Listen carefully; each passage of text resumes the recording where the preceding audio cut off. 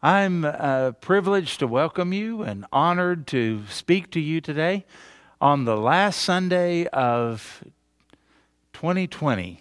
That is so hard to believe. Sammy and I were talking the other day about how at the beginning of 2020, everything was, fairly normal until quarantine hit and all of that kind of stuff. And then, it went so slow. And some people joked it seemed like April had about 150 days in it. And then by the time we got into summer, everything started kind of speeding up. And it seems like this fall and the holiday season has just flown by. And here we are, like we have so many other times before, we find ourselves at the end of another year. And some years kind of make sense, and some years go along with the plan, and then other years are just so bizarre and so strange, and so many things happen that we never really anticipated, and this would be one of those years. And now we find ourselves, as for all practical purposes, 2020 is over. Now, I think it's kind of good to look back, remember, reminisce a little bit, appreciate some things, but at the same time, think about this. If Romans chapter 8 is true, and by the way it is, then it means that all things work together for good to those who love God and are the called according to his purpose. How does all of the confusion and the grief and the loss, all of those kind of things work together for good? I don't know. We don't see the whole picture yet. And so some things we're just going to have to wait on. The old-timers understood that, and they were far more patient than we were. And they would sing the hymn, "We'll understand it better by and by." And they were content to wait by and by until they could really have the Lord put it all together for them. We like instant results. And unfortunately, there's no Wikipedia for the plan of God. We just don't know some things. Deuteronomy 29:29, secret things belong to the Lord. But there are things he has revealed to us. And I think what we need to do is, instead of obsessing over the things we're never going to know, or at least in this life we're not going to know, or maybe even for the near future we won't know. Some things do make themselves known in maybe a year or months, sometimes decades. Some things we'll just have to wait until we get to heaven to figure it out. So what are we going to do? Obsess over those things? Or maybe we could focus on what we do know, what God has revealed, and what he has told us and taught us. And maybe there's a lesson to be learned. My dad used to drive me crazy when I was a kid, because something would happen, something would go wrong, or I would get hurt, or I would do something stupid. And there was, I knew, coming a point where he was going to say, "Well, did you learn anything?" And if I, were to say, "Yeah, I learned something," then he said, "Good." Then it was a cheap mistake. It was worth it. And that's how he put things into perspective. Did you learn anything? Well, I think that is a fatherly thing to say. That's a good question. And I think the Heavenly Father is probably asking us the same question. You've been through 2020, and it was a rough year. Did you learn anything? And some people are thinking, with the change of the calendar, I can't wait until 2020 is over. Maybe you ought to stop and think about that just a little bit. 2021 might be worse. Could always get worse, couldn't it? Now, maybe it will be better. Hopefully it'll be better. We pray it'll be better. But maybe not, because a lot of the stuff we're going through right now doesn't pay attention to the calendar, does it? What we've got to do is focus on something that is going to give us joy, purpose, hope, and meaning for now. Well, we're going to attempt to do that today. Now, when I say attempt, that's no reflection upon the Lord and what he says, because his word is perfectly clear. The problem is we don't always understand his word. We don't always get it. And you also have the limitation of a very poor communicator here in me. Sometimes I don't express it the way that it ought to be and needs to be expressed. But we'll do our best on all of this, and we'll try to look at some things and ask the question or answer the question, what have we learned? And maybe there's another thing we need to think about too. 2020 has changed us. We are not the same, and we will not be the same after all of this is over. Now the question is, what kind of change have we experienced? Good change? Some changes are good. Some changes are very good. And some changes are detrimental. And so we want to make sure we're changing for the better. So we've got 4 truths we're going to look at out of 1 Timothy chapter 1. And we're going to begin reading at verse 15. And they kind of tie into what we've just celebrated. They tie into Christmas, the coming of the Lord Jesus Christ, His incarnation, His putting on of flesh. And these things will keep us focused, joyful, and moving forward. Okay, so let's get into the scripture. 1 Timothy chapter 1. Go to verse 15 and follow along in your copy of God's Word. The Apostle Paul says, "This is a faithful saying and worthy of all acceptance." Translation, you better pay attention to this. That Christ Jesus came into the world, that's Christmas, that's the incarnation. Here's the purpose, to save sinners. And then he says something very strange for an apostle, of whom I am chief. However, verse 16, for this reason I obtained mercy, that in me first Jesus Christ might show all long-suffering as a pattern to those who were going to believe in Him for everlasting life. And then when he thinks about that, he just can't help but burst into praise. You ever done that? Now to the King, eternal, immortal, invisible, to God who alone is wise, be honor and glory forever and ever. Amen. This is really quite interesting to think that the Apostle Paul would say that God saved me and God showed mercy to me in order that I might be an example and a testimony and a proclaimer of the gospel of Jesus Christ for those who were coming after me. Okay? Let's just stop and think. Maybe 2020 and some of the hardship, some of the grief, some of the loss, some of the difficulties that we all have faced, maybe they're not really so much about you. Maybe they're about children. Maybe they're about grandchildren. Maybe they are about younger believers. Maybe they're about the people who are going to follow after you, and God is using you and using me as an example to show Himself and to show His ways to somebody else. Well, I sure hope He can do that in us, don't you? Wouldn't that be nice to know that with everything that seemed to be just so random and jumbled and confusing and all of that kind of whatever adjectives we might use, wouldn't it be nice to know that from God's perspective in heaven, He said, I'm going to stir things up. I'm going to mix them up and mess them up.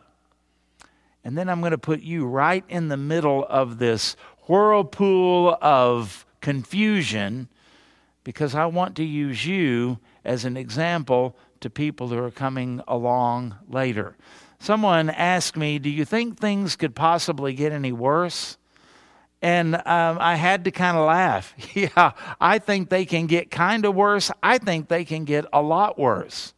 I think during the tribulation period, it's going to be so much worse than anything that we could fathom, even in the times we're living in now. And there are going to be people living through that. I don't know when that's going to be, because I don't know when the Lord's going to return for us and usher in that time. But if it's not for another 50 years, let's say, then I'm just going to go out on a limb and say there's a really good chance I'm not going to be here for that. Now, not only because I'm going out in the rapture, but I won't live that long, right? And some of you, same way. We're going to die. We have a certain amount of time that we're going to live, and there are going to be people that are going to live on after us. So what are we doing for them, and how are we living and thinking and ordering our life during these times in order to positively impact people who are coming on behind us? That's a fair question, isn't it? Fair question. So what do these verses tell us? Well, here are the four things. Number one, we want to make sure we understand that the story of Jesus is absolutely true and real. This is, Paul said, a faithful saying and worthy of all acceptance. It's not a fairy tale. This is not some kind of a myth that we can gain some truth out of, but it didn't really happen, you know. And this is something that absolutely happened. There were shepherds. There was a manger. There was a stable. There was a star. There were wise men. There was a Mary. There was a Joseph. And above all, there was a Jesus. And Jesus Christ came into the world to save sinners. What does that tell us about Jesus? Well, he was a human, but he wasn't a normal human, was he? Fully human, every bit, 100% human. And yet he was different because he was able to save sinners. There were other people who died on crosses. Dying on a cross was not magical. It was not religious. It was not holy. It was not special. It was an awful, horrible, ugly way to die. It was the way criminals were executed back in the days of the Lord Jesus Christ. In fact, when Jesus was crucified on the cross, there were two others that were crucified, one on his right and one on his left, and the blood of those criminals did absolutely nothing for anyone, not even themselves. You know, when we think about Jesus dying as a substitute on the cross, we've got to get past the physical cross and the physical suffering of that. He was our substitute spiritually because God the Father was punishing him for our sins. Okay? And that's something that you couldn't do for yourself. If you had died on the cross, you would have died just like the thieves died, and just like the unregenerate thief died and went to hell. It would have done nothing for you. Jesus had to die on the cross, and Jesus had to take our sin on the cross, our punishment. Now, how in the world could he do that? How in the world could he be on the cross for 3 hours and then say, "It is finished," and then be done? He gave up his spirit, right? "Father, into your hands I commit my spirit." And he was done, and everybody was shocked that he died so soon. Well, there wasn't any point in hanging around once the price had been paid. That was the purpose for him to come, to pay the price for the sins of those who would believe. And once that's done, time to go home. So when Jesus did that, he did that as only the infinite Son of God could do. In his body, he was limited. He had to have blood. He had to have oxygen. He had to have food. He had to have water. All of those kind of things, just like you and I do. But in his spirit, Jesus was absolutely perfect. And he was also God in human flesh. And an infinite God was able to absorb the infinite wrath that the Father would have towards sin. And he was able to do in 3 hours what you would do in an eternity in hell. And this is why he came. And Paul said, this is a faithful saying.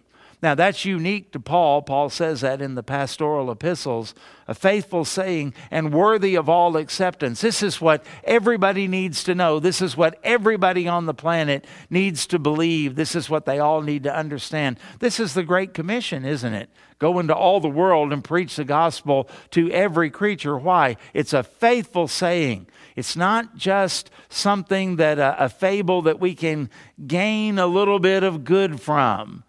but it didn't really happen. It's not like that. It's faithful. It's true. Every bit of it is true. And it's worthy of all acceptance. Every Buddhist needs to hear this about Jesus and accept it and be converted. Every Hindu needs to hear it, accept it, and be converted. Every Baptist needs to hear it, accept it, and be converted. It's a faithful saying, and it's worthy of all acceptance. In fact, we might even go on and say this, it's worthy of your acceptance. Have you accepted this, and have you put your faith in this? Faithful, true, and it's timeless. It's an intergenerational thing. It wasn't just good for the days of Paul. It's good for these days, and it will be good for the times to come and the generations to come after you and after me. It's a worthy, true, it's valuable, we might translate it, and everyone should embrace it. So that's the first point. When we look at the times in which we live, everything comes together and everything fits together with the redemptive plan and purpose of God. The story of Jesus is not like Santa Claus. It is absolutely true and it is real. Secondly, the central purpose of Jesus is the salvation of sinners. That's what he says. That Christ Jesus came into the world. Okay, that happened when his conception, right? When he came out of heaven into Mary's womb. And then when he was laid in the manger and presented to the world, that he came into the world. Why did he do that? To save sinners. I get a little weary during the Christmas season when I watch some of these shows that have to do with Christmas, and they purport to tell us what Christmas really is all about, and they hardly, if ever, mention Jesus.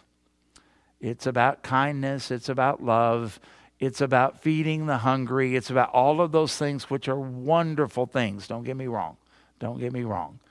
But they miss it. And the whole purpose of it is Jesus came to save sinners. Now, why would the world that spends so much time, so much effort, and so much money on the celebration of Jesus Christ's birth, why would they skirt the issue and miss it so badly? Well, I think Paul nailed it for us, because Jesus Christ came to save whom? Well, if we said people, a lot of people in the world would smile and they would say, I don't believe it, but that's a nice sentiment. But when he says he came to save sinners, puts everything on a different level, doesn't it? You're a sinner. I'm a sinner. Everybody that has ever been born except Jesus is a sinner. We have a sin nature, and we live that out to one degree or another. Not everybody is as bad as they can be. Thank God for that. There is restraining grace, and there is God's gift of a conscience, and some people have a more tender conscience than others. Charles Manson probably didn't have much of a conscience. Timothy McVeigh, not much of a conscience. But there are people that live all around you who are every bit as depraved as they are, and their conscience won't let them harm you or anyone else. They live a respectable life. We're thankful for that. We're thankful for laws, and we're thankful for governments that enforce those laws. Romans chapter 13 says that these powers are put in place by God, and that they don't, how does it put it? They don't use the sword, capital punishment, and other types of punishment in vain toward evildoers. I mean, we're thankful for those kind of things, but none of those things change the heart. None of those things change the nature of human beings. And so Jesus Christ came into the world, this faithful saying, in order to save sinners. Now, I wonder how often we forget that. Do we sometimes think that Jesus came into the world to make our lives easier, to make our lives better, to answer our prayers and give us all of the things on our Christmas list, our shopping list that Jesus is just, that's what he's for. What is the purpose of Jesus coming into the world? Well, Paul nailed it for us, and this is something that you and I as believers had better understand. He has this one central purpose: to save sinners, to save sinners. And we better have that on our minds too. That's the purpose that we have of the church. Yes, we worship God, and yes, we teach the Bible, and yes, we fellowship together, and we could go on with a lot of other wonderful things. But we miss it if we don't ever think about the fact that you and I are here as ambassadors for Christ. You and I are here in order to carry out the Great Commission of the Lord Jesus Christ. Let that burn into your heart. If that's why Jesus came, and that's his purpose, and then he says in John chapter 17, as the Father has sent me, so I am sending you. That's what our purpose is as well, to go into all the world and preach the gospel to every creature. We ought to have an expectation of seeing people saved, an expectation of fruit, an expectation of living for the sake of the gospel, that Jesus Christ came into the world to save sinners. So this is a literal Jesus who was a literal God who put on literal flesh to come literally to this earth, and he did it for the purpose of saving sinners. And by the way, he accomplished that purpose, and he is still doing so. It's an eternal purpose, and we are privileged to be a part of that. Every time you witness to somebody and you plant a seed, you're a part of the eternal purpose of God. Every time you water that seed, you're a part of the eternal purpose of God. If you ever have the privilege of leading someone to faith in Christ, you're a part of the eternal purpose and plan of God from before the foundation of the world. It's an amazing thing. Now, thirdly, understand that every human, you, me, all of us, every human deserves to be condemned. Jesus Christ was the only one who was born perfectly and born without a sin nature. He's the only one who did not do anything to deserve hell. Even Adam and Eve, I know they weren't born, but even they, created and living in a perfect environment, what did they do? They sinned against God, and they died spiritually, and they passed on that spiritual death to all of us. So all of us deserve this because we all act out upon our sins. Now I want you to notice the next phrase of how Paul the Apostle saw himself. Now, when I see Paul, in my mind's eye, I see a great man. I see a man who was willing to do anything, go anywhere, suffer to any degree for the cause and the glory and the gospel of Jesus Christ. In fact, he said at one point, I endure all these things for the sake of the elect. You know, I'm not willing to do a whole lot. You're not willing to do a whole lot. There's always more we could do, probably a lot more that we could do. And yet Paul, think about all the things he went through for the sake of the elect. I think about a man who sat in a prison cell and wrote out portions of the New Testament under the inspiration of God. What would I be doing? Anything but that, probably. Whining, complaining, griping, bitter and angry. I don't know. And Paul, what is he doing? He goes to prison, and we get Ephesians, and we get Philippians, and Romans, and, books like that. What an amazing thing. When I think about the Apostle Paul, he never walked with Jesus. He was never on the Sea of Galilee. He was never around or anything like that. He was the apostle that was born out of season, he said.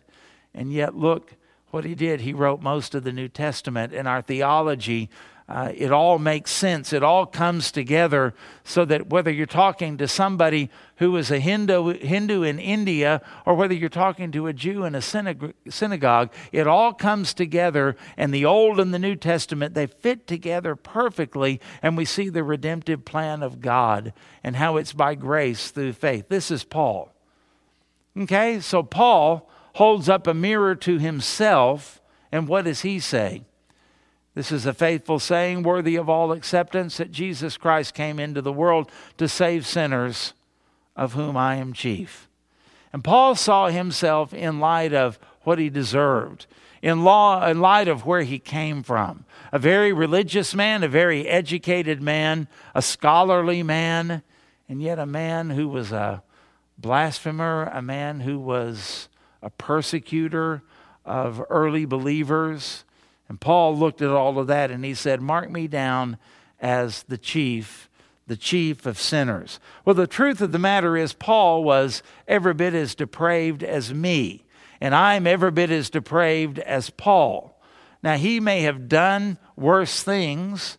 He may have done more violent things and more blasphemous things than me or maybe you, but when God looks upon the heart, he sees us as the same. I just covered mine up a little better than Paul did, or I refused to act on some things, or maybe I was afraid of some things, or maybe I was just more apathetic than Paul was. Paul deeply felt these kind of things. And so we might look at this and go, well, isn't all sin the same? Well, it is in one respect. God hates all sin, but let's also be clear. There's some sin he hates worse than others. Some sins are called abominations. You ever read that? There's some sin he hates worse than others. And Paul considered himself to be the worst. And he says, formerly I was a blasphemer, persecutor, and insolent opponent of God. That's Paul. I like whenever anybody says, well, you know, preacher, I just think I'm too bad to be saved. I say, whoa, wait a minute. The chief's already been saved. And if there's room for the chief to be saved, if there's provision for the chief of sinners to be saved, you're not as bad as he is. There's room for you as well. Number 4, you were saved to testify, glorify, and to exemplify. You are a proclaimer, a witness. You are someone who brings glory to the Lord in whatever you do, whether you eat or whether you drink, you do all things to the glory of God. And you are also going through years like 2020 or others situations. And why are you doing that? Because you are an example to other people. You are showing upcoming generations how to live, how to handle things. You are showing them how to press on to the mark of the high calling of Jesus Christ. You're leaving footprints for them.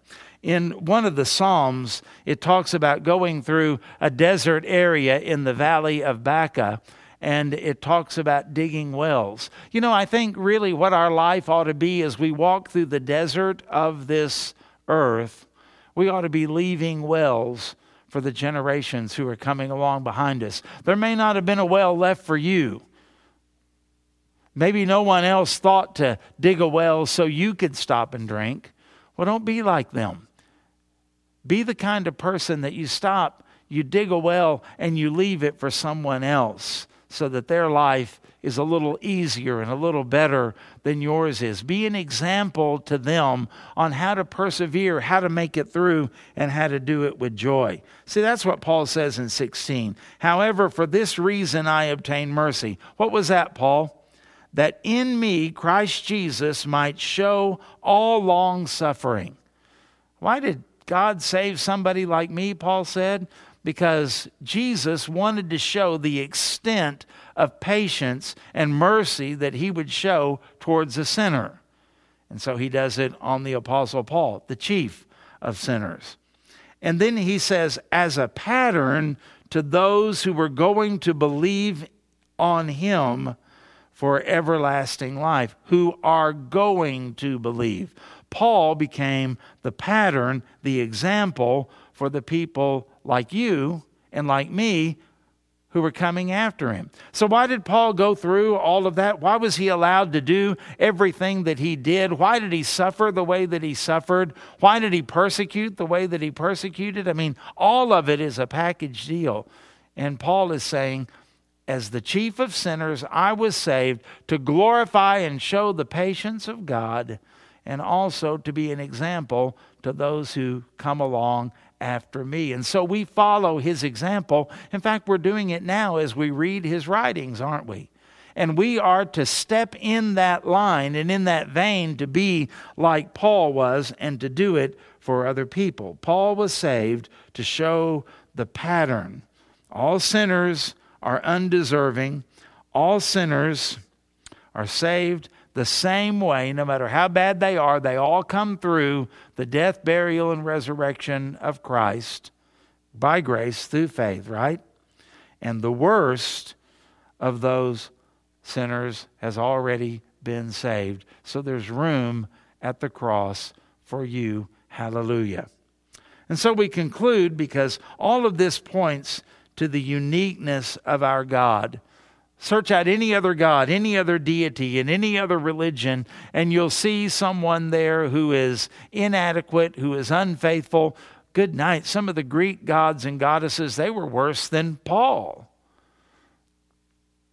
And all religions give you a ladder and they say, do your best and climb up. Christianity is unique because in it doesn't give you a ladder. It has a God who comes to you, and a God who pays the price for your sins, a God who loves, and a God who forgives, and a God who shows mercy through the sacrifice of his own Son. No wonder Paul breaks out and he says, now to the King, eternal, immortal, invisible, to God who alone is wise, be honor and glory forever and ever. Amen. And what a fitting way to close out this last Sunday school lesson. May God receive the honor that he deserves through his people. And may 2020 be a pattern that is set so that in 2021 and in the years following, we too set an example of the faithfulness of God working in and through us, that we can be a pattern to other people who believe. So, I hope you had a Merry Christmas, and it's my joy also to pray that you might have a glorious new year. And as you do that, may God be glorified in you. Happy New Year, and thank you so much for taking time to tune in and listen. And thanks for everybody who has helped us to produce these and to put these out this year. It's been a great, great blessing, and we pray that many people are being touched and strengthened by all of this. God bless you, and thank you once again.